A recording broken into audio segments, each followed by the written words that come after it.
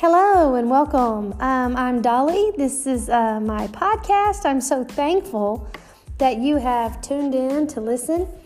It encourages me because I'm believing that the body of Christ is seeking knowledge, that we are growing in our hunger for truth, and that we are successful. You know, the end time church is going to be a really powerful group of people. And in order to do that, we're going to have to be walking in some very good revelation knowledge with our ears open to hear, our eyes open to see, our hearts open to receive the Word of God. We have to know, we don't know it all yet. We are a work in progress. We are growing. We are changing. We're becoming everything God created us to be. And that goes for all of us. I don't know that we will ever reach a place where we don't need to grow, that there's nothing in our life that we need to change. And so I'm thankful for you for tuning in and listening to teaching about how to develop the kingdom of God and how to save your soul and all these things. But today I wanted to look in Genesis 1, and I wanted to talk to you today about who you are. Because I think that the church kind of has an identity crisis. I want you to know who you are so that you can do everything that you were sent here to do. In Genesis 1, this is the beginnings here. In verse 11, it says, "And God said, let the earth bring forth grass." I just want to point out that when he was creating things, he would speak to a different source for different types of things that he was trying to develop. And whenever he was in Genesis here in verse 11, he's wanting to, produce grass and seeds and fruit trees and all these vegetation. And so he spoke to the earth. And he told the earth to bring these things forth. And he did it again over in verse 24. He said, let the earth bring forth living creatures after its kind, cattle, creeping things, and beasts. So all the animals and all the plants were made from earth. In verse 20, God said, let the waters bring forth abundantly the moving creatures, the life and the fowl that fly above the earth and open firmament of heaven, and everything that abundantly moves in the water. So God spoke to the water because the air and the physical water, they're both made out of the same things, just with the different measurements. And so he spoke to the water and created all the birds and the fish. And so I just think it's very interesting when you realize that when he created us in verse 26, and God said, let us make man in our image after our likeness and let him have dominion. When God got ready to create us, he spoke to God. You're not just from the dirt. You're not just from the water. You do have an earthly suit. God did take your spirit and lay it down and form a body out of the dust of the ground. But you literally were made from God. You came from God. And when you think about that and think about the magnitude of it, and now that we're born again, all of creation, the Bible says, has desired to look into what we got going on here. I mean, this is how we started off, connected to God, one with God, created in his image. Everything was wonderful. But then through sin, we lost it all. And so now here we are, the generations. I'm so blessed to be a part of what God is doing in the earth right now. I can't believe everybody's not excited about this, is that the same Spirit of God that raised Christ from the dead dwells inside our mortal bodies. He has literally made us a holy, acceptable temple that the Holy Spirit could come and dwell inside of us. And here we are, this new creature, this fantastic, amazing, incredible, fearfully and wonderfully made, destined with a purpose, chosen before the foundation of the world. God knew exactly who was going to be on this planet right now. I know the enemy likes to use all these tactics to tell you, well, you're too old, or, Well, you don't understand technology. God gave you all the ability to understand all the technology that you need to understand in order to be able to function and pull off the will of God for your life. If you were born right now in this time, you have got the grace to master any type of new things, new toys, new developments. Your phone, you can master it.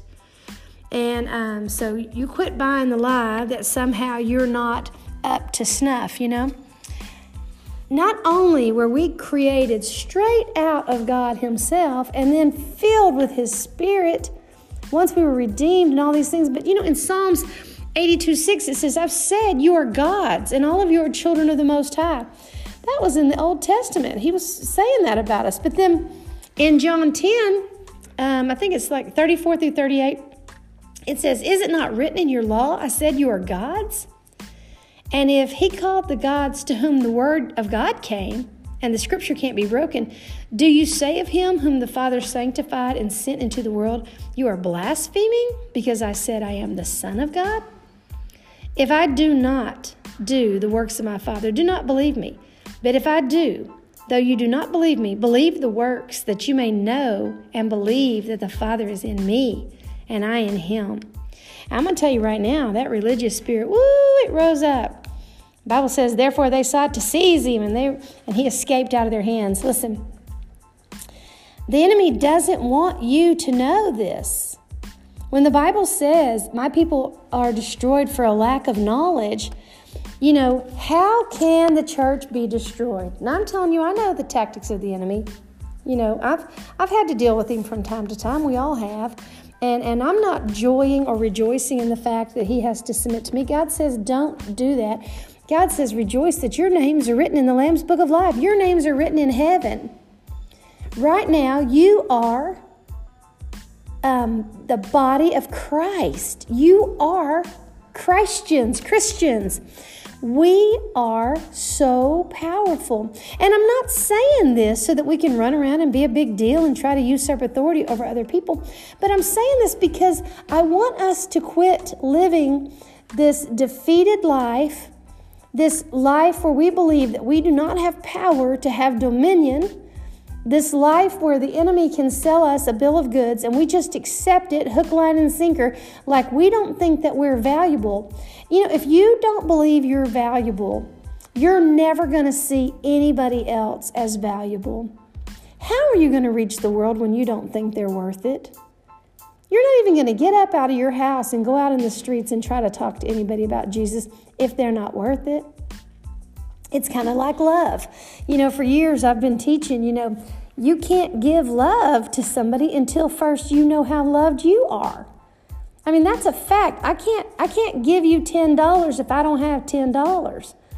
I can want to. You can beg, you can cry, you could be just seriously in need, and I could sincerely want to take care of your need. But if I don't have it, I couldn't give it to you. Now, if I have it, I can give it to you. But that's the same way it is with love. If I don't first receive the love of God, if I do not understand how much God loves me, if I do not decide, God's love for me is, He will never take it back. It's unlimited. It's unconditional.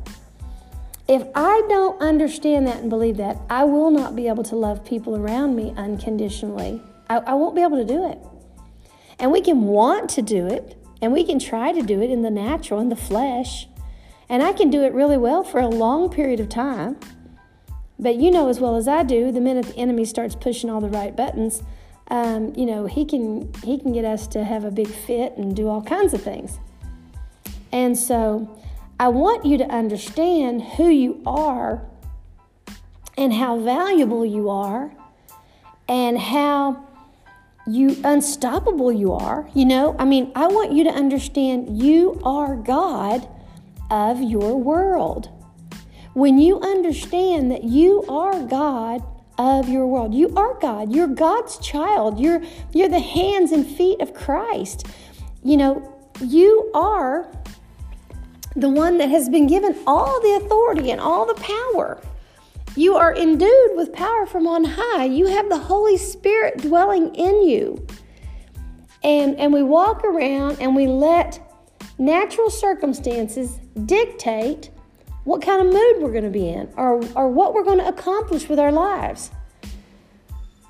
And that's why we get defeated. And so I finally came to the conclusion, well, the body of Christ just doesn't know. They don't know that they are the king, that they are the priest, that they are the Lord's. And whenever you start talking like this, immediately, the enemy starts, you're putting yourself up above Jesus. You're starting a cult, and nothing could be further from the truth. Let me assure you, without Jesus, you are not anything. Without Jesus, you're not even born again. You're not even going to heaven. You do not have the Holy Spirit in your life if you do not have Jesus. If you are thinking somehow you're going to bypass God's plan for salvation and then be a big shot, you're deceived. Now, yes, of course, you can tap into principles in the Word of God, like, mind control and positive thinking and all those things. You can tap into laws that are in the world, sowing and reaping and things like that. And they can work for you regardless if you know them or not, regardless if you even realize they came from the Bible. Yes, a person can do that and they can have some success here in the natural realm, but then they'll die and still go straight to the pit of hell, because you cannot be saved without Jesus. And you certainly cannot rule and reign without Jesus. And you can't be endued with power from on high without Jesus. But once you've been born again, and so many times people will come and they'll say, I've done something wrong. I was saved, but then I made a mistake, or I have this addiction, or I have this problem. You don't know what I did. That's where it comes in Psalms, where the Bible tells us, God says, nevertheless. He knows you were going to not be perfect. That's not where your focus should be. Your focus should be on the fact that He redeemed you and He paid for your weaknesses. He paid for your sin. And people say, well, you're making the gospel cheap. You're making it so just anybody can just do it and just get away with whatever they want to, and they can just continue to sin. No, you're not going to get away with anything. The Apostle Paul said, nothing is unlawful for me. It's not all expedient, but it's not unlawful.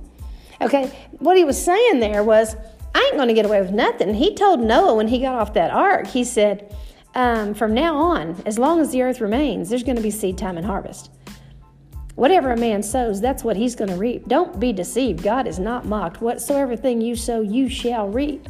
And so if you want to sow everything and just live for your flesh, that's fine. But you're going to have to deal with some problems in your flesh. That's a fact.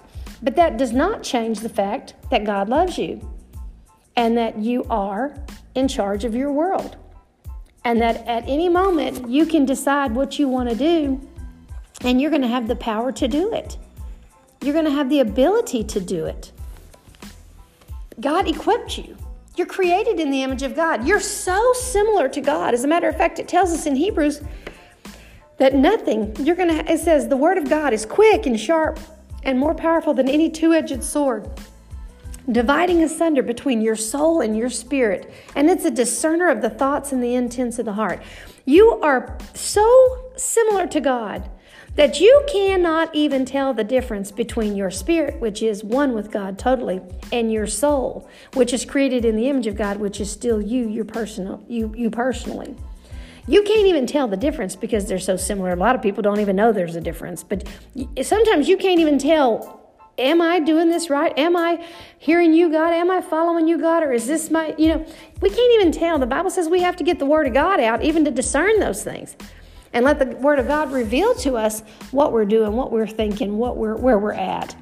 That's the only stable thing in your life. When you're floating out there in the ocean trying to figure out who you are and where you're at, you can't do it unless you find something that's stable, like one of those oil wells or some island or something. When you come in contact with some stable object, then you can assess where you're at. But as long as you're just floating out there in the water and you don't see nothing but floating water, you can't even tell where you're at. So when you're out in the world, you're just floating around in the water. In order to figure out where you're at and where you want to go and what you want to do, you've got to find something that's stable. Where the only thing that's stable as far as your spiritual life is concerned is the Word of God. Now, prophecies are going to come and go, and I'm all for prophecies, and I'm all for other people's interpretations of things and all revelations and all these things, and I honor and I trust the fivefold ministry, and I'm constantly locked in to hearing all these preachers and stuff. I do, because it's going to be confirmation for me, because my relationship with God is a real relationship. And you're hearing from God, and you're seeking God, and you're reading the Bible, and you're trying to understand some things. And as you do that, He will use the ministry to confirm for you, to build you up and encourage you when you don't feel like you're finding out. I mean, they'll keep you straight until you do get that truth. And then once you get that truth and you assess where you're at and where you're headed, it's easy then to make some adjustments and get where you want to be. But I'm telling you, this identity crisis is what's holding us back, and the enemy knows this. I imagine it like this. Okay, so say you are a glass of water, and the water that's in you is like this power. This water that's in you is life and abundance and everything good. And the enemy comes up to your glass of water, and he wants to stop you from being so powerful, from being a force that can change the world and create whatever you want to have happen in your life and all these things. And so what he does, he'll try to stick something in that glass and run all the water out of it so that you dry up and you don't have that flow of what you need in order to do your life. And if he came over and dropped a big rock inside that glass and all your water spilled out, you would recognize it quickly and you'd say, "Oh, no, you're not, devil. This is not God." And you would start fighting. You would start praying. You would call your pastor or your prayer partner friends or whatever, and you'd get on top of that mess. So I understand that, and so does the enemy. So he doesn't do that. What he does is he comes up to you and your little glass of water, and he drops one little pebble in there, and another little pebble in there, and another little pebble in there, until he gets the water to overflow a little bit at a time where you don't recognize it. He lulls you into this false sense of security, like you got everything going on, and while you're doing that, he's dropping little pebbles in you. He's dropping just a little bit. That's what he did with Eve. His conversations with Eve lasted a while, because at first he was talking to her about, you can't touch it either. Oh, what do you mean you can't touch it? Well, touch it. If you touch it, nothing happened. You touched it. Everything's fine. I mean, this was a process of a lot of little conversations that he was having with her. He didn't just walk up one day and say, "Hey, eat this. You'll be like God." I don't believe that, because when you read it, there was some other things going on. She started answering him back and saying things that God didn't even say. So I know that this conversation had been going on enough to where she started getting confused about the facts and about the truth of where she was, who she was, and what she should and shouldn't do, just like every single one of us. And so I want to encourage you today. Seek out to find what your identity is. Who are you? I remember my daddy did a study one time. There's like 200 and something times in the Bible that says in Christ. In Christ, who are you? Man, just open up your Bible and ask the Lord, "Father, reveal to me who I am. Show me my true identity. Help me understand my value." You know, if you don't value the people in your life, that's what they say, all these young kids that are having all these troubles. They've never felt valuable. The parents grandparents, and I've been there, man. We've all been there. I want to say one more thing here today before I leave. Every single person on this earth has been tormented and abused by the devil. I know, you may be this certain group of people, or you may be this certain group of people, you may be this ethnicity, you may be this age, you may be this gender, you may be at this education level, you may be all these things. But it does not matter who you are. You have not got a pass. We all have been abused by the enemy. We are all very valuable. And the enemy cannot let you figure out how valuable you are, because the minute you do, you will turn around and see everybody else's value. And when you do that, you will do something about what the enemy's doing to this planet and to the people that are on it. He cannot let you figure this out. That's his goal. And he's going to keep dropping them pebbles on you until he has you so confused and messed up that you'll think, well, it's just you. Well, you got dealt a wrong hand. Well, we all got dealt a wrong hand. You cannot be a victim and victorious at the same time. And so if you're feeling down, you're feeling sorry for yourself, you're feeling depressed, man, that is the devil, and he's dropped a lot of rocks inside of your soul. I want to tell you, man, ask God to get the rocks out. Ask God to fill you up with living water. Ask God to show you in his word, which the word is the water. Listen, he wants to fill you up, and he wants you to know the truth. Amen? You know, I've been talking about this a lot lately. I've been doing some Bible studies and some different teachings and talking to the students and stuff. And I'm telling you, this is something we all need to really think about a little bit. It doesn't matter who you are or where you're at in this thing, we still don't have all the pieces to the puzzle put together yet.